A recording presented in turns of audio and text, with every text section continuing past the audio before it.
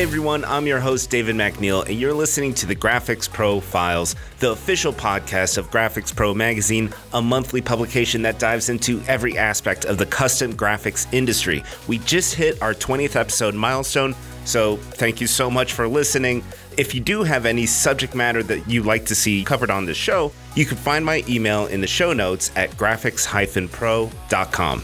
To bring in episode 20, we have part 2 of my discussion with Howard Potter, co-owner of A&P Master Images in Utica, New York. Go back and listen to part 1 if you haven't already, because we pick up right where we left off, where Howard describes landing a uniform contract with local police and EMT. In this episode, we discuss machine investments in sublimation and screen printing processes he's built success around, as well as proven tips behind retaining customers.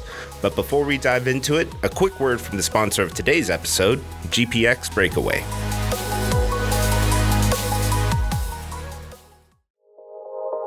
Wednesday, March 24th is the first GPX Breakaway of 2021. This online educational event will focus on software, tools for production and design. There's a good chance you're hearing this after March 24th.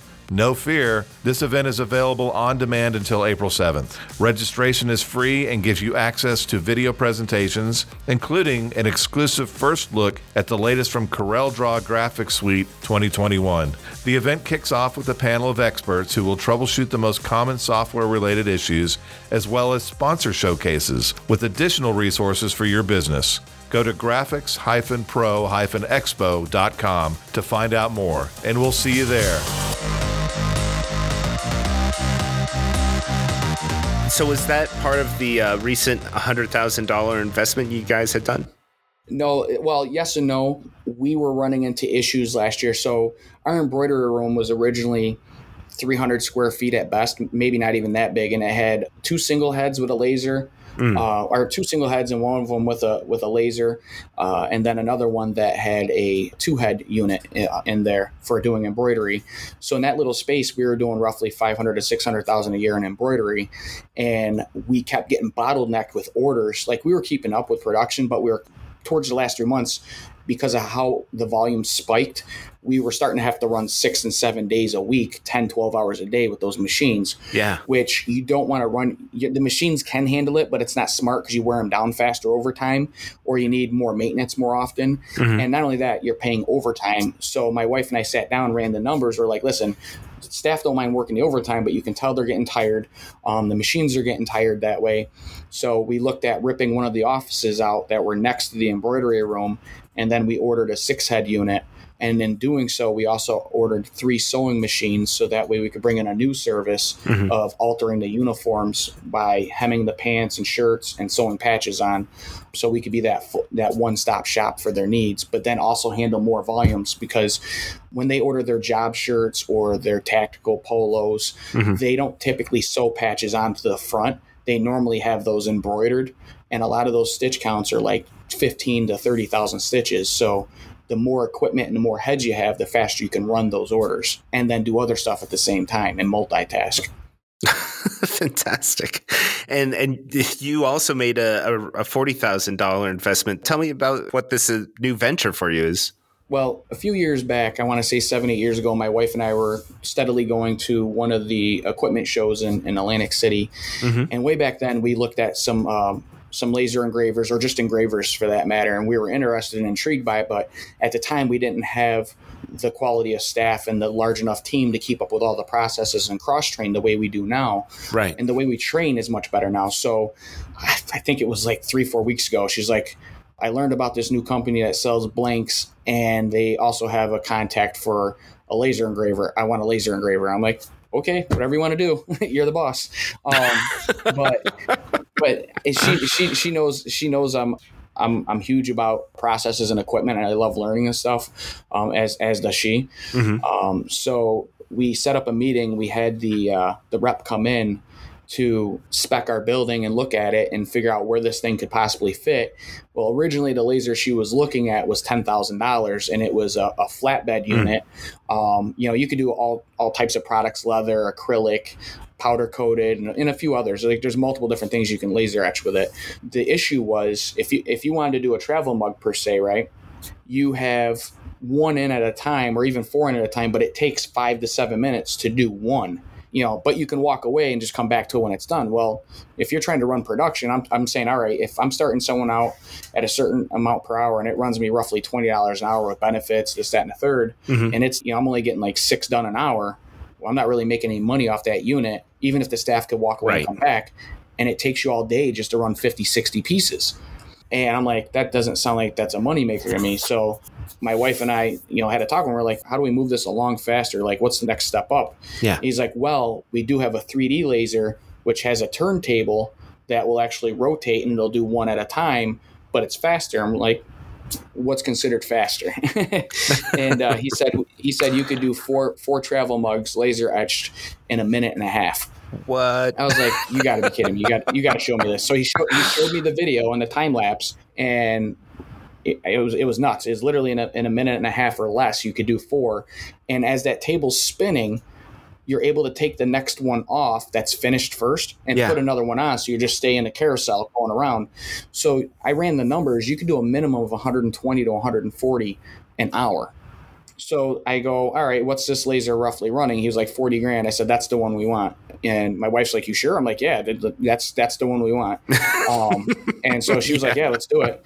And normally she's the hesitant one when it comes to spending large sums of money like that. But she's been doing this long enough from the CFO side, and being in production at times, she understands how those numbers are going to help each other out, down the road. But when you look at a 5-year payment at like 4.1% for the loan, you're barely around $700 a month. You can do that off one order, or like we factored is, all right, if we sold 2 travel mugs per day for 22 days a month, it covers the payment plus the payroll. Yeah. Anything more than that, it's profit. Right. So, but if you can do that many per hour, it's another process you can integrate doing onesie twosies or larger orders with online stores too. A lot easier, because once you import the file like you do with embroidery and you get it set, which is even much quicker than doing embroidery files, it's like seconds, because once you have your recipe made for this product with this logo, it's just step and repeat. It doesn't change.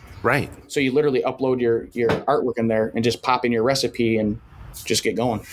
That's fantastic. And I like that you're talking about artwork, because that's something I'd really like to get your opinion on, like color separation software. Yeah. What methods and tools have you found to provide consistent positive results?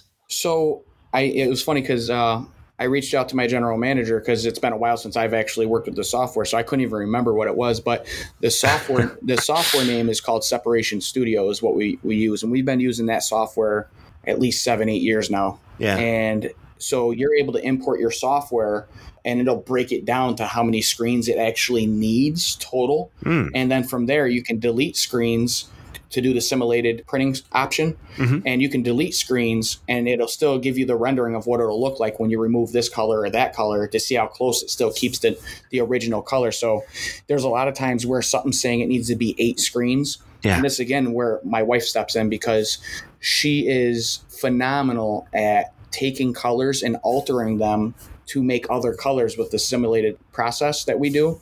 And so when she does that, she's able sometimes to take 2 colors and make 3 the way she does it. So she's taught our staff that as well. So there's a lot of times something may need 6 or 8 screens, and we're able to get it down to 3 or 5 screens because our presses don't go more than 6. Because one, it's when you start getting past 6 screens, most people don't want to pay the price of a six color and up. So that's, and 90% of your jobs or 85% of your jobs are going to be 1 to 2 color anyways. Right. So if you can keep it at that 6 or less and learn how to blend those colors, that's key to that. The other thing we use to rip everything is we use Photoshop. So we'll use that software and then we import it into Photoshop, and we'll change all of our radiuses that are needed. And then we break it down and print our positives from Photoshop at that point, if we're doing a halftone image and stuff like that from using that software. Yeah. Yeah. So we strictly use Illustrator and Photoshop for everything when it comes to designing and setting up files. Let's go back in time for a second and think about what our business is as a whole. No matter if you're screen printing, embroidery, sublimation, any of it, right? It's graphics. Right. It's a graphics-based business. How do you balance that relationship with customers of like what they want, if they give you something versus what you give them? Because sometimes I imagine that if you just held true to what they actually want, they might not return. They might not be satisfied with the end result. Well, that goes back to customer service right from the get-go. Yeah. So take our customer service reps. We don't just throw them out in the showroom and say sell or write up an order or show the customer the product. Before they're actually out in the showroom with the customer, we actually take them out to each production area and we let them, watch what's going on and ask questions and be educated on, because this is a very big problem in the industry, not only for like mom and pop shops, middle-sized, companies our size, and multi-billion-dollar companies. You always hear when you call customer service, no matter the size of the company, even with the promotional end of it, well, customer service says, well, let me talk to production and make sure that's possible because I don't know. Mm-hmm. Well, if you just learn to merge the communication from front to back and back to front, and they educate each other and you allow them to give each other that knowledge, they're actually not only just making each other's jobs easier, but they're actually giving better and quicker answers to your customers up front, which is providing a much better quality service when they walk through the door. Right. So in that format, that's just like the customer service rep isn't the designer, but if you teach them to think like the designer, even though they can't do what the designer does, they can communicate the same language and understanding and educate the customer. So all this educating is happening at the door, right? Mm-hmm. In the showroom, before it gets to the designer and then production. So everyone's on the same page. Everyone's talking the same language and understanding. Yeah, you can go online and get it cheaper, but what are you getting for your money? What experience or qualities aren't you getting with that product or service that you're not understanding because no one's explaining it to you? Yeah. So when it goes back to the artwork, your customer service reps need to be trained on knowing how and what to say to your customers. Like, what processes do you have? What's your capabilities? And if you start going outside those scopes, what's the risk factor? So do you sit down with your employees ever so often to like talk about this kind of stuff? How is this reiterated to them? Literally, it's a day by day thing. Obviously, we incorporate it in training as much as possible. You're not able to obviously get everything out in one sitting or in multiple training sessions. These are things that they have to learn over time. Yeah. But, the first 2 or 3 months, you really try to hit home with it. And then as they're learning their position and being broken in for that position, you keep chipping away at teaching them, because you can tell them all the things that can go wrong or go right. But until they hit those situations and either make a mistake or they don't know something and ask the question, it doesn't normally stick right away. Yeah. Because you got to remember too, in this line of work, less than 400,000 people in the United States know how to do anything that we know how to do. Mm-hmm. So everything's learning at all times, and you'll be learning the rest of your life because our markets change like technology every 3 to 6 months. And when you offer more products and services, everything's changing like this constantly, just rapidly. Yeah. So you got to stay on top of it as it shows up. We'll be right back with Howard Potter after a brief word from the sponsor of today's episode, GPX Breakaway. For the full scoop on the upcoming GPX Breakaway online event on Wednesday, March 24th, go to graphics-pro-expo.com. You're sure to pick up useful tips and tricks, and registration is free. If you're not available on March 24th, or you're listening to this after that date, you can still register and access the event on demand until April 7th. Title sponsors are CorelDRAW Graphics Suite and CIT. Presenting sponsors are Inksoft, Muto, and Shopvox. We'll see you there.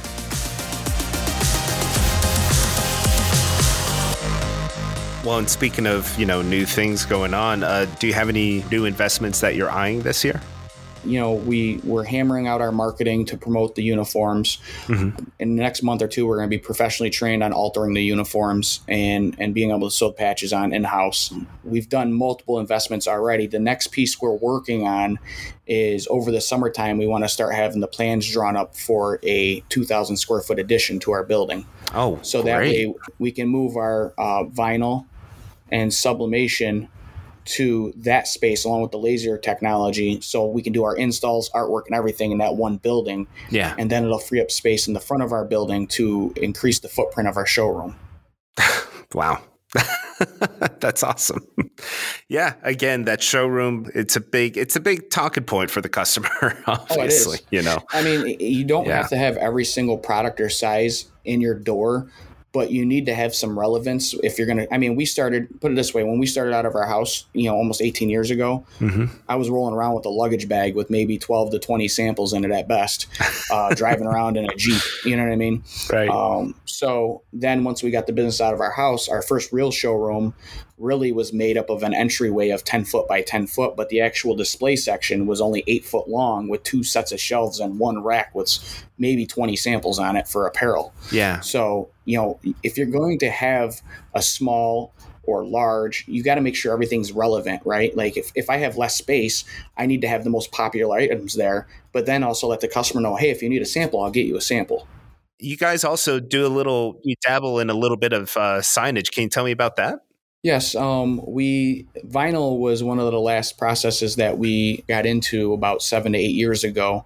It wasn't a process that we were looking to really get into. We had a lot of customers coming in that we do artwork for with other projects requesting it. Mm-hmm. And so we started outsourcing it to local vendors to give them the work and us just basically manage and oversee the job.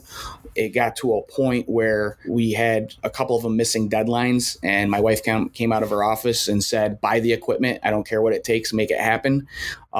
So during that timeline, we invested close to $80,000 worth for equipment within the first year and a half of getting into it. You don't necessarily have to invest that much. Yeah. But when we got into the vinyl graphics, we wanted to be able to do, decals, posters, banners, yard signs, aluminum signs, foam board signs, dry erase, vehicle wraps, plug and play, all that type of stuff, because that's like the meat and potatoes of vinyl graphics, to where you can turn over the orders faster and bring in more revenue faster. Mm-hmm. So that's where we kind of jumped into it at that end. But you can get more extensive in the signage. Like when you talk about products like Gemini and things like that, where you have these extruded, letters and molds, to where you can actually put 3D letters on walls or outdoor signage. You can go to that extreme as well. We had to do extensive research. Mm-hmm. What equipment's out there, what's going to be economical, but also get a quality product, because any process that we get into as a company, we don't like to just do what other people are doing for a standard quality. Our goal is always raise the bar, show people it can be done better, even if we have to make some mistakes along the way to figure it out. So from there, we researched and we hooked up with a local company and did our own research on the back end, but we ended up going with a 54-inch roll-in printer, VersaCam, and then we went with a 64-inch roll-in machine that had a dual print head in it. Mm-hmm. And the difference between these two machines, because we started out one before the other, is the 54-inch, it allowed 7 print colors. So most printers, I think you can get anywhere between 4 to 6 ink colors in a lot of them. So we went with ours to where we could do cyan, magenta, yellow, and black, with light cyan and light black and light magenta. Mm-hmm. So that way we could get a much stronger tonal value on lights, darks, and bright colors. And that also allows you to produce a better quality print, because you can print at a lower speed setting too. Yeah. But both of these printers that we purchased didn't just print, they also die cut as well. Oh, nice. And then the other thing you want to think about when you're getting into vinyl and you have these printers is you want a standalone plotter. So we bought a 54-inch Mamaki cutter that would actually die cut. So we could print everything on the machines with the crop marks and stuff to cut, and then we transfer that over to the die cutter and the plotter, and that just focuses on cutting all day.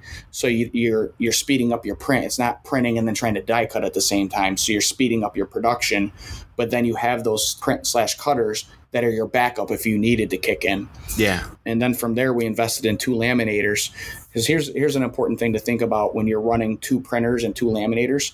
If you only have one printer and you got to run posters, and then you got to do yard signs, you got to do vehicle graphics, it's all different material. So you constantly have to take a roll off, put a roll on, then you have your waste in between of, rolling up. So it cuts your waste and it cuts your production time down of the changeover time. And the same thing applies with the laminators too. Yeah.